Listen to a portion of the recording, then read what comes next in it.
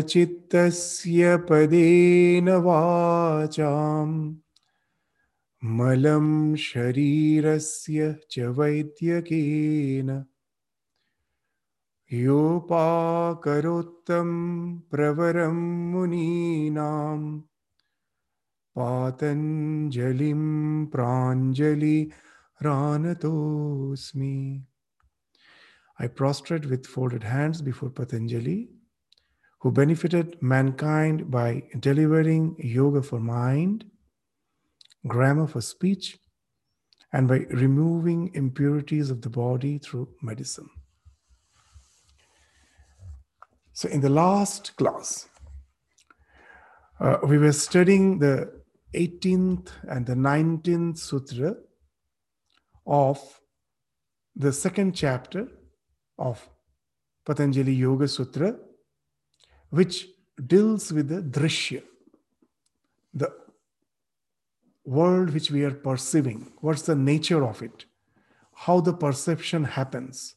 What's the mode of perception? Once we know that, it helps us spiritually by being aware of the fact that the world which we take as if for granted to be something tangible, real, to be something which is palpably, tangibly visible as true, we will find that the way the Yoga Shastra has dealt with the mode of perception, that how the perception is happening, how our psychology evolves, our mind evolves to as if project the world of reality, that itself, that awareness itself becomes the cause of detachment. Very nicely in the Gospel of Sri Ramakrishna, Sri Ramakrishna says a very interesting thing, that once you recognize Maya, the Maya flees. And he gives a very nice example. The small children were all playing, and suddenly an elderly person who happens to be the uncle of all those children in the joint family, he just wears the bear skin and comes and enters the room where the children were playing and starts scaring them. The children were scared, they were terrified, they were screaming. And suddenly one of the small child, one small girl, she somehow understood that it's not the real bear. It's our uncle who has actually taken the disguise of the bear by wearing the bear skin to scare us.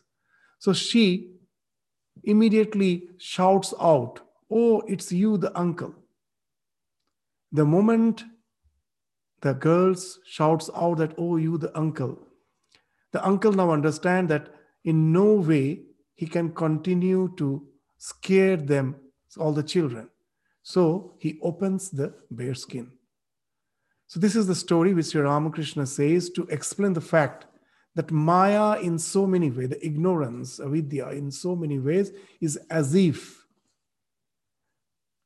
forcing us to go through the various experiences of life. Maybe some of them are pleasurable, some of them are full of misery, sorrow, but they are not real. At the moment, like the children, we decipher its real nature. We can unmask it. Immediately, it loses its strength. It can no more scare us. So to know Maya itself is a great leap in your spiritual journey. So as we told that though the scripture, all these sutras to a certain extent appear to be abstract, but its intention, ultimately its intention is to make us aware of the fact that the drishya, the thing which we are witnessing, is actually the world of virtual reality. It's not the thing which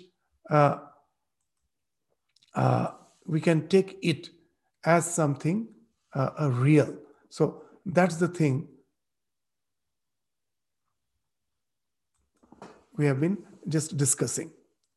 And we saw that what was being discussed there, that the entire drishya is actually nothing but the mutation of the three gunas, sattva, raja, and tama.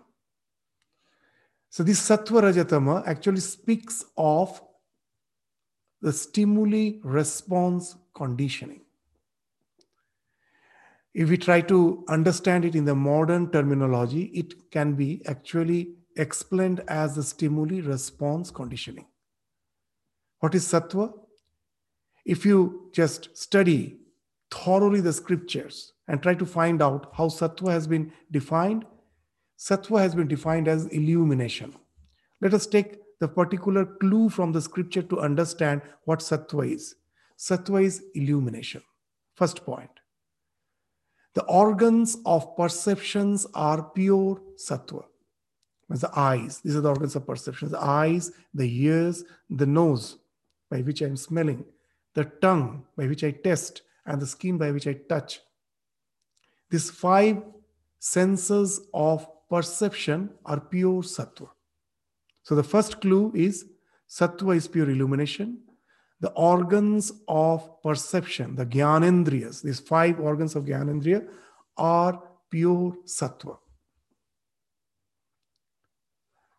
And what is rajas? Rajas is activity. And the 5 organs of action, the karmendriyas, pancha karmendriya, are rajas, pure rajas. What are the 5 organs of action? All the actions which we do is done by the 5 organs of action. What are they? The 2 hands, the 2 feet, hasta, pada, vak, the speech. The tongue was used for tasting the food. And again, the vak, the speech, is used for as a karmendriya to just speak to, or speech is the vak. The place is the same, but when I am perceiving something, then that is used for tasting, and when I'm using it as an organ of action, then it finds expression as the vak. And what else? The organ of excretion and the organ of procreation. So these are the 5 organs of action. And the scriptures have spoken that they are the pure rajas. So the clue, again, you find that for rajas, it's action, and the organs of action are the seat of the rajas. And what is tamas? They speak of pancha tanmatra, which conglomerates as pancha bhuta. This is tamas. So now, generally, the way we understand tamas, when we speak of pancha bhuta, pancha tanmatra, as the external world, the way we see it, and most probably the subatomic particles are the tanmatras. So if we try to understand that way, we can never find what actually has been spoken of as the 3 guna. What actually the tanmatras mean? Tanmatras actually mean the piecemeal perception. It's something which even the modern science will ascertain to. That what's the piecemeal perception? That how our perceptions are happening. Very interesting. When you are watching the movie, forget about just the real perception when I'm dealing with our day-to-day life with a person, just when I'm watching the movie. Very interesting thing. In the movie, in the screen, some character is speaking, and the sound comes from the sound box. But when I'm watching the movie, what happens? Do I feel that the sound is coming from the sound box and the one who is speaking, he's a different person? No. Somehow you will find that they are synchronized in such a way, I feel the character is speaking. But actually, the words are not coming out. The sound is not coming out from the mouth of the character which has been projected in the screen. It is coming from the sound box. But why I feel the character is speaking? Because the mind does the wonderful job. The one who is speaking, the vision, is getting synchronized with the sound. two are coming from two different sources. The vision is coming from the screen and the sound is coming from the sound box. But as the mind synthesizes that, these two different piecemeal perceptions, I feel the character is speaking. So that's how all the perceptions are happening. The external world, whatever I am seeing, the thing, when I'm seeing the red flower, a wonderful fragrance, and when I touch, there's a soft touch. All these sensations I feel is of the flower. What actually is happening? I pluck the flower, I am sensing it with my hand, wonderful fragrance is coming, the color, the vibrant color I am seeing, and I attribute everything to the flower. But what is happening? The entire flower is not entering my mind as a whole. The color is perceived separately with the color perception center. Its form is perceived with the form perception center. These are different. The perception center of the color doesn't match with the perception center of the form. You know, it can be very easily understood. Those who have the aberration, like the color blindness, or you just, there is not color blindness. Even there are some person who see particular alphabet, particular digits as particular color. Say the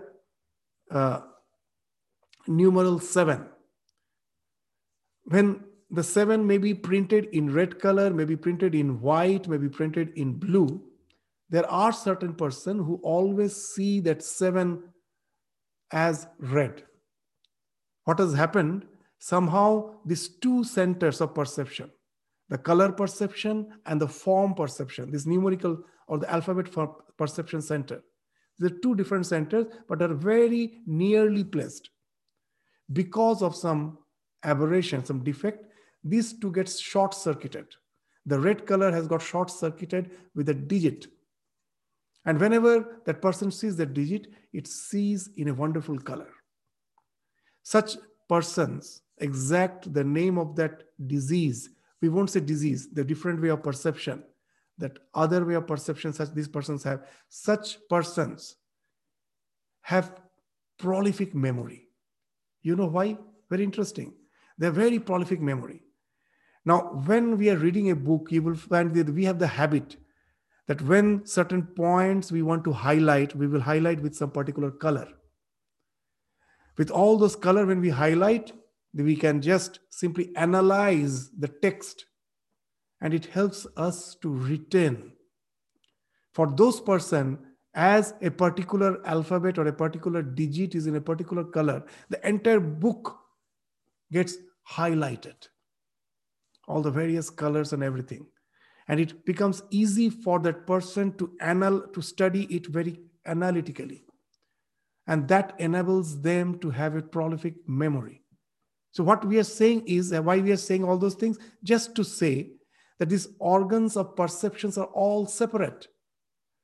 We never feel it because the mind is synthesizing them in such a nice way. When I see the flower, the redness, the form, all are perceived in different center. The fragrance, everything is perceived, its texture, when I'm touching it, all are perceived in different centers.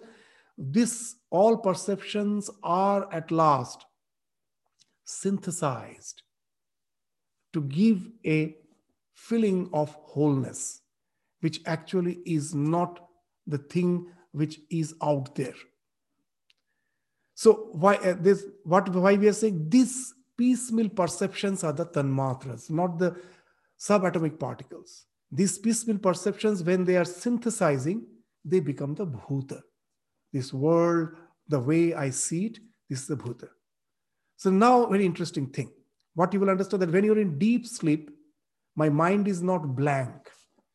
Generally, with no basic knowledge of neurology, we may feel that my mind is blank. The external world, with its form, with its sound, with its all smell, is there to pour into the empty mind to give the perception. No. What is happening? All those concepts are already there in the potential form in my mind. They are the tanmatras. Why they have been called tamas? But as long as the external world as a suggestion is not there, they are not finding any expression. They're in the darkness. So tamas is darkness, and these tanmatras are the sit house of that tamas. So it is in dark. At night, as we were giving example, when you night you were sleeping, your mind was not something empty. All those perceptions in the potential form were there. Morning you wake up, just look out. There's a wonderful flower in your garden. What has happened? When you see the flower, those tanmatras now are getting that activated because of that external suggestion. So this perception illumines the dark mind. There's all those concepts in the mind where there, this external perception is activating them, illuminating them. So the tamas is getting mutated, converted into sattva, perception. And immediately after that, what happens? Now, if I'm a devotee, I feel like offering that flower to the divine in the altar in my house. In a corner of my house, there's an altar. So I feel like offering. So I move out, pluck the flower, bring and offer it to the divine. So this is the activity. That stimuli now gets converted into rajas. For that, you have to use your organs of action, your hand, your feet. You move out with your feet, you go and pluck with your hand, come and offer it to the divine. So organs of actions are there. That's why it is pure rajas. When you're seeing with the eye, it's pure perception. That's why it is sattva with your ears. So now you will find that if you just can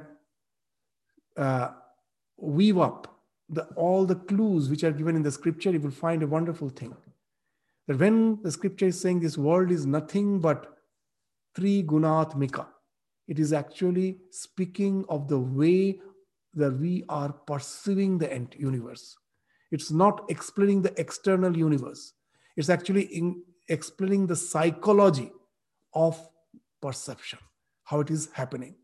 And once you understand that, you will find it is the mind is actually projecting the universe.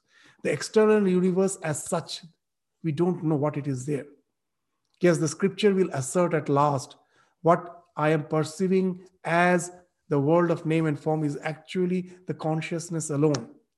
But for the time being, we can understand that let us forget about that consciousness at this time being. For the time being, let us forget about it. That external world, what is there, I don't know. All the things, one thing I'm sure of, there is something. The existence I cannot deny. But what it is, I don't know. That isness, whatever the attributes which I'm seeing, is the projection of the mind on that pure isness. That pure isness is there on which all the attributes which I am, just as if imposing, is the projection of the mind. So that's the drishya. So now you will understand when the Yoga Shastra speaks of the evolution, that the conscious principle got associated with the Prakriti, from that evolved the Mahat, the cosmic mind. In that cosmic mind, already all those tanmatras are there. That cosmic mind now finds expression first as asmita. When you are in deep sleep, first you wake up, first you are aware of yourself, amness. And that asmita now finds expression as sattva through the organs of perception, as rajas through the organs of action, and tamas, there's all the tanmatra, the centers of piecemeal perceptions, there's the tamas. So that's how the entire that evolution is happening. Once the Purusha comes in association with the Prakriti, the 24 tattvas are gradually evolving from the Prakriti by its association with the conscious principle to create this world of virtual reality. So that's the thing which we have studied in the 18th and in the 19th sutra. Now, after explaining the drishya, they will explain the drashta, the one who is seeing what is its nature. So for that, now we will continue our discussion from the next sutra, for which we will refer to the text, and for that which we will share the screen.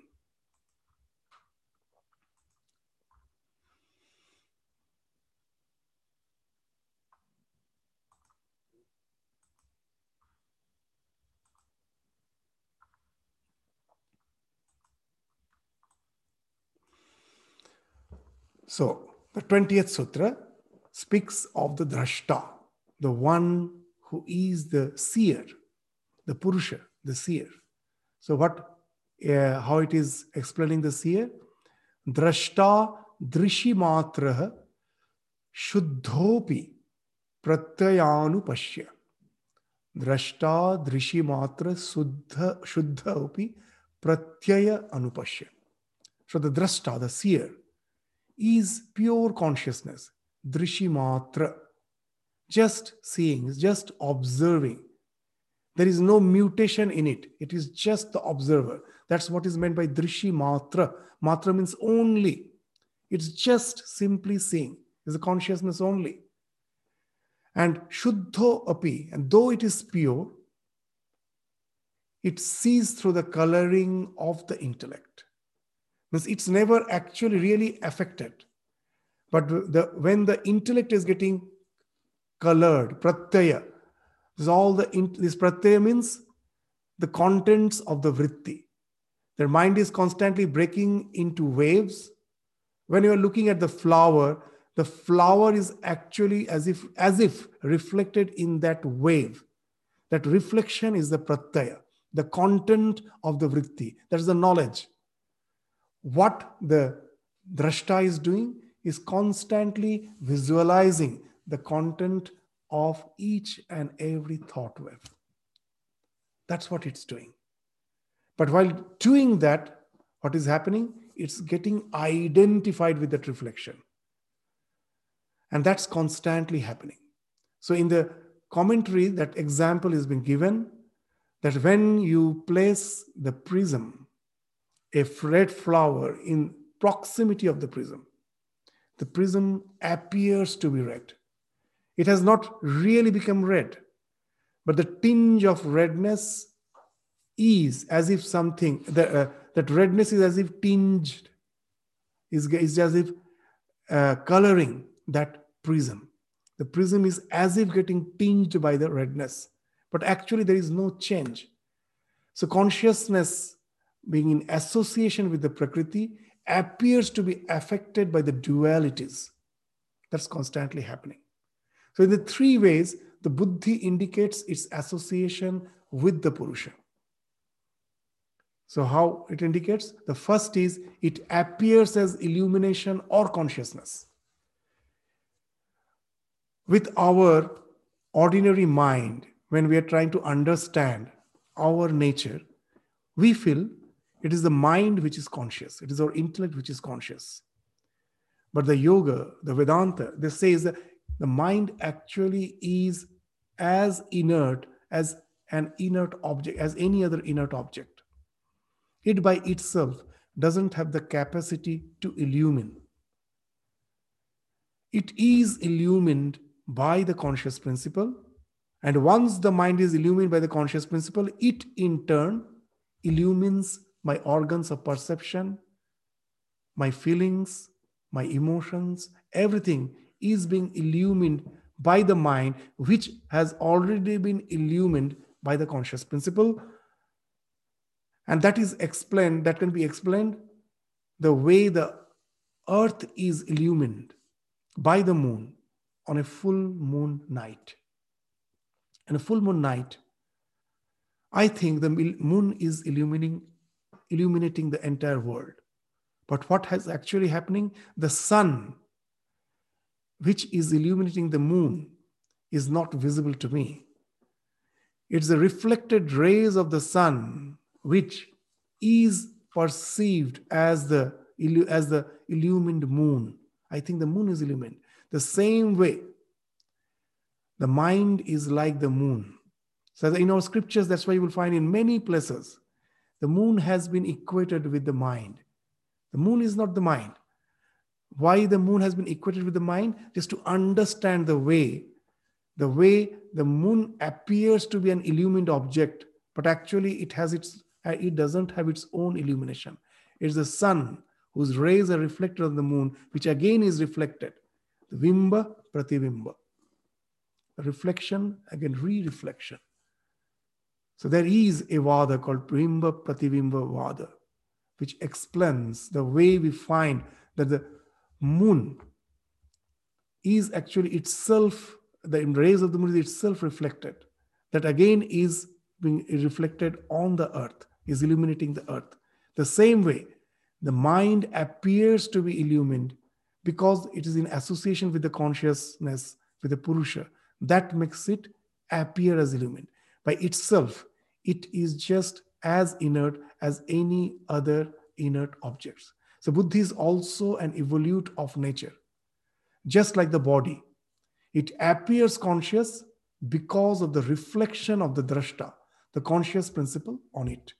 It is just like the moon illuminating the earth on a full moon night. So this is the first indication that there is Purusha behind the Buddhi. The second is very interesting, the faculty of awe. As a human being, you will find that we are bound to have that faculty of awe. To give an example, a small child, nowadays it is so difficult to relate for the small child with all the mythological stories. And sometimes we don't encourage much because we find the child asks 1,000 questions. And sometimes we don't have the proper preparation to answer those questions. We ourselves avoid. And we think that those are the things which are not required for the child's growth. Let him be intelligent, let him have a very rational mind.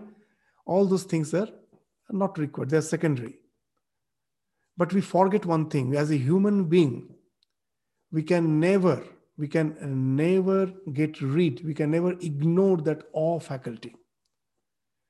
See, the reason for which we don't introduce the mythologies to the child, that reason actually doesn't work. You will find a very interesting thing. When the child returns from the school, immediately he won't even get the time to open the shoes and keep the school bag. Somehow he manages to throw them. First thing, the door will go and just open the monitor, either of the TV or of some, video display. And they will start seeing the cartoons. So many types of cartoons are there. The Spider-Man, Batman. Nowadays, even the cartoons, so many cartoons are there, even I am not aware of, but the children are so much, almost hooked to it. And what they're seeing, all sorts of nonsense, the things which are never possible in reality. Those characters are doing something, that the Spider-Man is climbing the wall, jumping on the top of the 20-story building. All those things are being shown, and this child is totally hooked up, is totally focused on those characters. It almost gets identified with them. Why it happens? Because of the faculty of awe. What is happening, very interesting. That though we are constantly aware of the fact that I was born at a certain point of time, I'm going to die. As per my strength is concerned, as per my knowledge is concerned, everything is limited. But something within me constantly says, you are unlimited. In our scripture, it is very nicely told, Sa anantaya kalpate. I can never think myself limited. I always think I am beyond all the limitations. Why it is happening? It is because of the echo of the conscious principle. The conscious principle by which our mind is associated, this body-mind complex is associated, that is limitless. That is beyond all limit. That is beyond all limit. The moment it gets reflected in the buddhi itself is a flow. It's constantly changing. It's constantly mutating. But the echo of that transcendental Purusha is being reflected on that. And now the buddhi starts, because of that echo of the transcendental nature of Purusha, it starts thinking, I am beyond all dualities. In its day-to-day life, constantly it finds it has a lot of limitations. But somehow it wants to deny that. And all those characters become the way to relate to that limitlessness. The character, that's actually speaks of the faculty of the awe. The child comes, sits down, and gets identified. You will find that it's not only visualizing.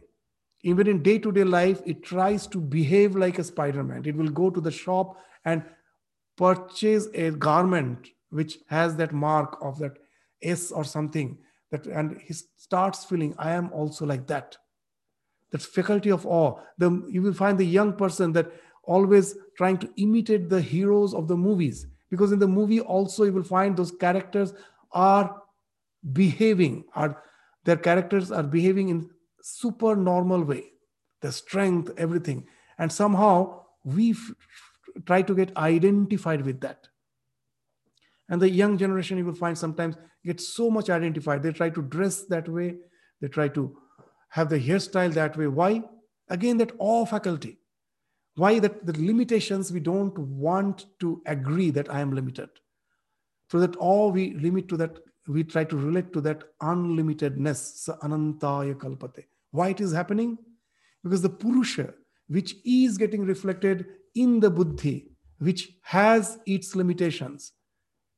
But the Purusha, which is limitless, its reflection is making it feel, I am also limitless. Constantly it is failing to realize that limitlessness in its day-to-day life. Only through that awe faculty somehow it tries to satisfy itself. And we cannot get rid of that. So now you will find a very interesting thing, that all those mythologies, the science behind is to take the help of that awe faculty to rise up in love. In our day-to-day life, what happens, very interesting thing. The same awe faculty makes us to fall in love. I will say a very, very funny incident in the life of Swami Vivekananda.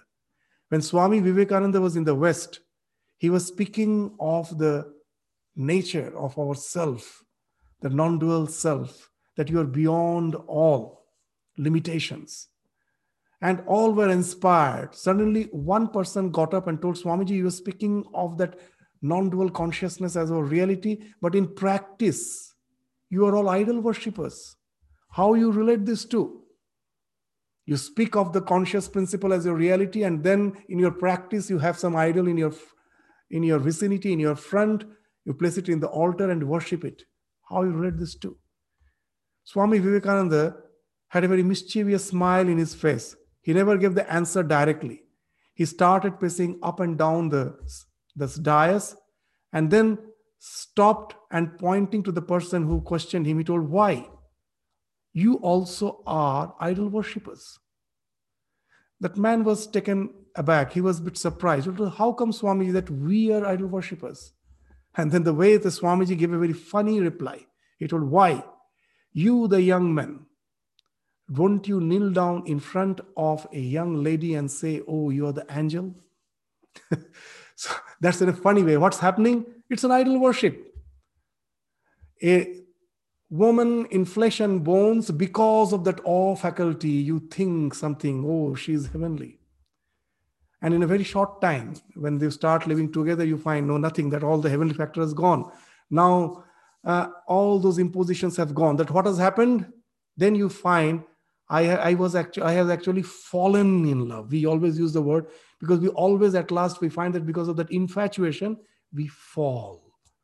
That awe faculty has actually forced us to fall in love.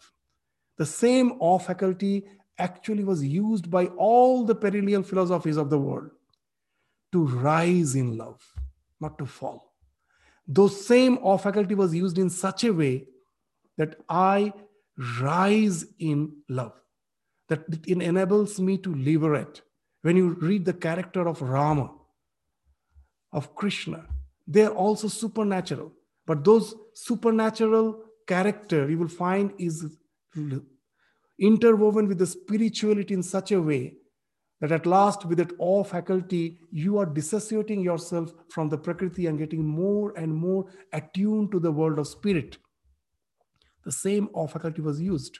So now you will find that how important it is in the name of rationality, when we just totally try to negate all the mythology, the symbols which the world has developed.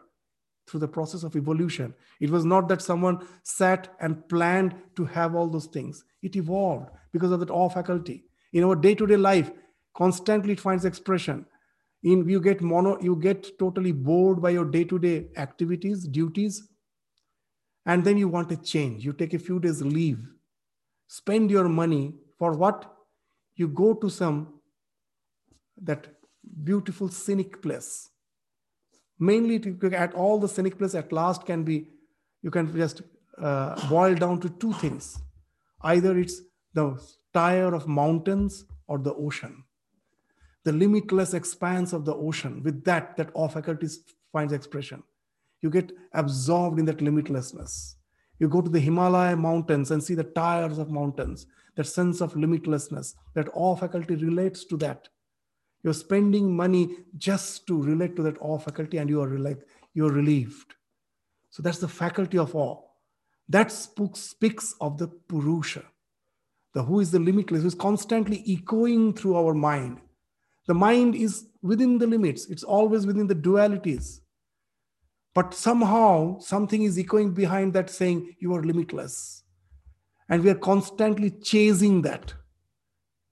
And that's the faculty of awe, which speaks of the conscious principle behind our mind. And it is this conscious principle which is echoing through our mind, explains the entire process of evolution. Just take a small microbe. It knows very well a little extra stimuli, a little more light will kill it. A little more change in temperature will kill it. But something within it is saying, I am beyond death. So what it does, how the evolution happens, because of that ignorance, that as body-mind complex, it is never limitless, it is never eternal. But the self behind that small microbe is saying, you are eternal. So what it does, it now fights with the nature. What it does, it will just conglomerate with other microbes. And now they equip themselves to fight against nature. There will be division of labor. Alone, for me to do digestion, to take respiration, circulation, all those duties when I do alone, I cannot fight with the nature. I cannot equip myself well. So we conglomerate, and there's a division of labor. You will find a microbe, actually, a single cell is doing everything. But as a human being, so various cells are specialized. Heart cells are doing the circulation. The nervous system is doing our perceptions, digestion. Our digestive system is doing the digestion. So they have all specialized, so that we can fight with the nature as if to become immortal. We want to become immortal. And that's how the evolution has happened through the ignorance. The same awe faculty is working. And out of ignorance, I'm thinking the one who is echoing that you are immortal can be realized. And then as a human being, the evolution cannot be in a straight line. It is a cycle. That the human being is at the apex of evolution. As a human being, we can realize the fact that it is out of ignorance we were trying to conquer nature. But actually, I am already eternal. It was my association with the Prakriti which made me feel that I am just mortal. I have to become immortal. That urge for immortality was my real nature. But as I got associated with the reflection, I was never realizing it. I was already that. I won't have to become immortal. I'm already that. For that, I just have to dissociate myself from this wrong identification. And thus the ignorance falls from the eternal Purusha, that conscious principle you started. Again, that evolution, the physical evolution stops. Now the spiritual evolution takes you back to your real nature. So that's how, very nicely, the Yoga Sutra will say, then the work of the Prakriti is to take you to the experience, at last taking you to liberation. Bhoga apavarga. And all this is how it is happening because of that faculty of awe. So that's the thing which indicates that there is a self behind. Otherwise, why should that, knowing it with fact that we are going to die, we cannot be eternally happy. Why we are chasing after it? Because something is there behind which is beyond the limitation. So this faculty of awe actually speaks of the Purusha. This is the second.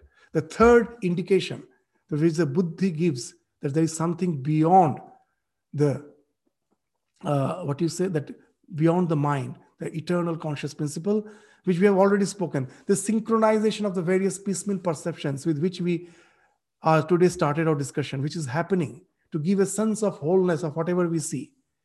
Unless the conscious principle is there as the screen, as the background, when you are watching the movie, constantly the pictures are changing.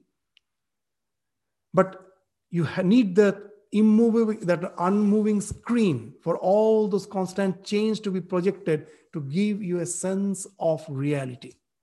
So what is that eternal background on which all the piecemeal perceptions are getting synchronized? That's again the yoga is saying is the conscious principle. So each sense organ has a discrete center of perception. Then how do piecemeal perceptions harmonize to give a sense of wholeness? So for example, when someone is speaking, we see and hear the person simultaneously. How does it happen? It is the Purusha behind the Buddhi, where all sensations and perceptions harmonize and integrate to give a sense of wholeness. So in the Vyasa Bhashya, these three indications are being mentioned, which explains that behind the Buddhi, the conscious principle is there as the drashta. When it is there, immediately the Prakriti starts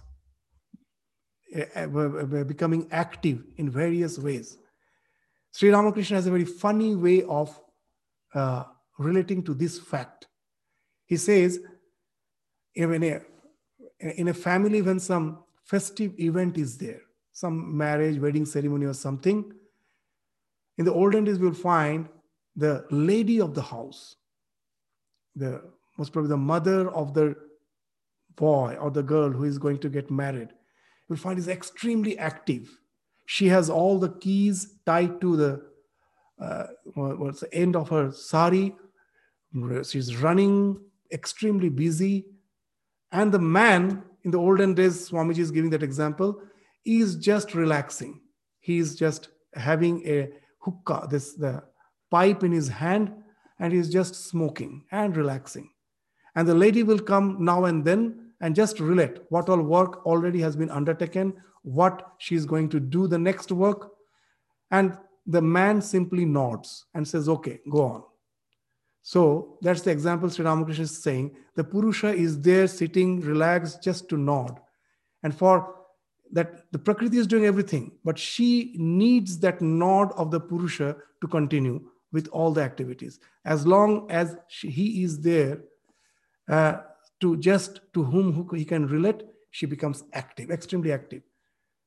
So this Prakriti, that's why the house lady, Sri Ramakrishna is equating with the Prakriti, and the one that the relaxed Purusha sitting there is the Purusha.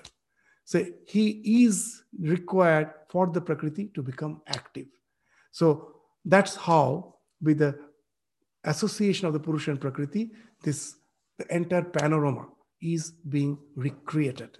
So now the question is, why nature comes in association with the Purusha? Why? Tadarthang eva, this 21st Sutra speaks of Drishyasya Atma. Tadartha eva Drishyasya Atma. The nature of the experience, that is the Prakriti, is verily for him, the Purusha. It has no purpose of its own to take the Purusha through the process of evolution, as we were telling, the first to the Bhoga and then to the Apavarga. Swami Vivekananda is giving the example that the Prakriti is like a book. Someone says this particular book is the best seller. It's a very interesting book. And then I don't know what's the content of it. Then I start reading. Page after page, I go on turning. And I get totally absorbed in it. And when I reach the last page, now the book has been read. I know the contents of it. That book is of no more interest to me. Now I keep it aside.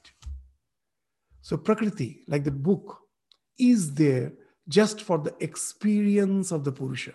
It takes him through the certain experiences. At last, when it has got the knowledge of his own self with its association with the Prakriti, at last, Prakriti is something which we get rid of, get dissociated. There is no use of it. So for the bhoga and the apavarga of the Purusha, the Prakriti is there. In the Sankhya philosophy, there is a wonderful sutra. The Sankhya and Yoga are the twin philosophies. Sankhya speaks of the philosophy and Yoga speaks of the practice. To just categorize broadly. So in Sankhya philosophy, there is a wonderful sutra which is we have just mentioned here, Sanghata Pararthatvat. That in this world, you just take anything which has formed by the conglomeration of very small constituents. That various constituents conglomerate together to form a whole. Once that whole is formed, that whole doesn't serve the purpose of any of those conglomerates. Any example will help you to understand what I am actually speaking. Just say the room in which I am sitting, or the room where you are at present. What's the room constituted? It's constituted of bricks, cement, maybe some log woods. And it is having, you have lighted the room, the electricity is there, the light is there. If it is hot, sultry season, the air condition is there, or the heater is there when it's the winter. All those things are the constituents of the room. But does the room serve any purpose for the heating system, for the brick, for the cement, for the mortar, for the log wood by which it is constituted? The room doesn't serve any purpose for them. It serves the purpose for someone who is not a constituent of that room. Say me. I am the one, I am not a constituent of the room. I come from outside, and for me, the room serves the purpose in various ways. It is giving me shelter, or when I am using it as a shrine, it has a particular purpose. So it is serving the purpose for one who is not a constituent in this world. So in Vedanta, they say the microcosm and the macrocosm are built in the same manner. If you know the constituent of a sand particle, you know the constituent of the entire universe. If you know how the atom is composed, you know the composition of the entire universe. Even a small child will understand that how we explain atom. There's a nucleus, electrons are revolving around it, isn't it? The sun is there, around which the planets are revolving. So you will find the same pattern is actually replicated in everything. So if you know one thing, you can know everything. As Sri Ramakrishna used to say, when the house lady is cooking rice, whether the rice is cooked or not, to know that she need not have to press each and every rice. When the rice is boiling, she just picks up one rice, presses it between her finger, finds it has become soft, and she understands all the rice have become soft. So that's the wonderful example Ramakrishna is giving. Just study one phenomenon, you know the entire phenomenon.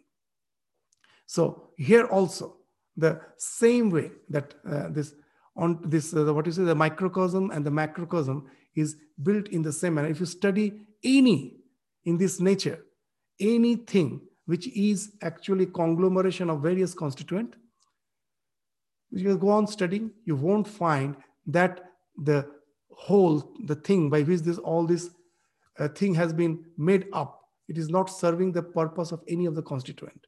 It is serving the purpose of something else. In the hospital you go, the doctor, the nurse, the building, it's not serving the purpose for them. It is serving the purpose for the patient who is coming from outside. So everywhere, anything, the school, the college, the university, the thing by which it is made, It doesn't serve the purpose for them. It serves the purpose for someone who is coming from outside. So it is parartha. It is for someone who is not a constituent. Then how can this psychophysical existence be in itself an entity which is meant there for its own enjoyment? Something apart from it must be there. So how wonderfully this analogy has been used to understand that nature by itself cannot explain the entire existence. There must be something beyond nature, and that is spoken of as samhata. All samhata means a composition, a composite, a thing which has become whole by various constituents conglomerating together. That is samhata. That is meant for parartha, for something which is not a part of it. Samhata pararthatvat. So that has been spoken of in this sutra. So example given by Swami Vivekananda, by comparing nature with a mirror, which goes on reflecting more and more clearly the nature of Purusha, ultimately leading to liberation. This how it is parartha. So Swami Vivekananda is saying that this nature is as if like a mirror. As with that example we were giving, in a small microbe, the Purusha is reflected very poorly. Now it's evolving. When it comes to human being, now there's a possibility of a clear reflection. You see the self. You realize that this association with the body-mind complex is out of ignorance. This is possible only in the mirror called the human mind. All those previous reflection was like something like very hazy reflection. That I see everything, but I cannot see my own face. To see my own face, I need a mirror. So what I do, I go and stand in front of a muddy water, the water which is murky, and I just see the outline. I am not satisfied. Then I go to just in the vicinity of a clear lake. My reflection is better. Still, I am not satisfied. I go and then just find a shining metal. Still better. At last, a mirror, which may be full of dirt. I clean the dirt, and then almost my replica is being reflected. Now I am satisfied. That's what the Prakriti is there for the Purusha. Through all the various evolution as various creature, at last ending in the human being, we find there's a better and better reflection of the Purusha is possible. That's why Swamiji is saying that the human being is the Taj Mahal of all temples. That's the best one. In that body only, we can have the realization of our real nature. That's why it's the Taj Mahal of all temples. That's all this. But after all, this entire nature, whether it's a microbe or it's a human body, it serves the purpose of Purusha by taking it through the process of bhoga and apavarga. The bhoga is happening because of pravritti, because of our attachment, because pravritti means the vritti means encircling. I am encircling more and more towards the nature. And at last, when I realize that this is out of ignorance, that I'm already perfect, then comes the nivritti. That same, encircling motion is now radially opposite direction. It takes you outward. So the entire process of evolution is meant for the Purusha to go through this process of bhoga and then apavarga. The bhoga is because of the pravritti, apavarga is because of the nivritti. And then at last, the Purusha gets identified from the Prakriti and it renders it the freedom. So this 22nd Sutra speaks very interesting thing. That once I am free, then why should the nature continue? Kritarthang pratrinashtopi anashtang tadanya sadharanatvat. With this sutra, we will end our discussion today. That though it is destroyed for one whose goal has been gained, yet it is not destroyed being common to others. But you may attain liberation through the process of evolution, but others are still continuing because their ignorance is yet to fall off. So the Prakriti's purpose is there for the others. Maybe for you, it has already fulfilled the purpose. So you are liberated. But the Prakriti continues for others. Just the way the movie show. They say it's a hit movie. The movie is hit how? For weeks together it is running.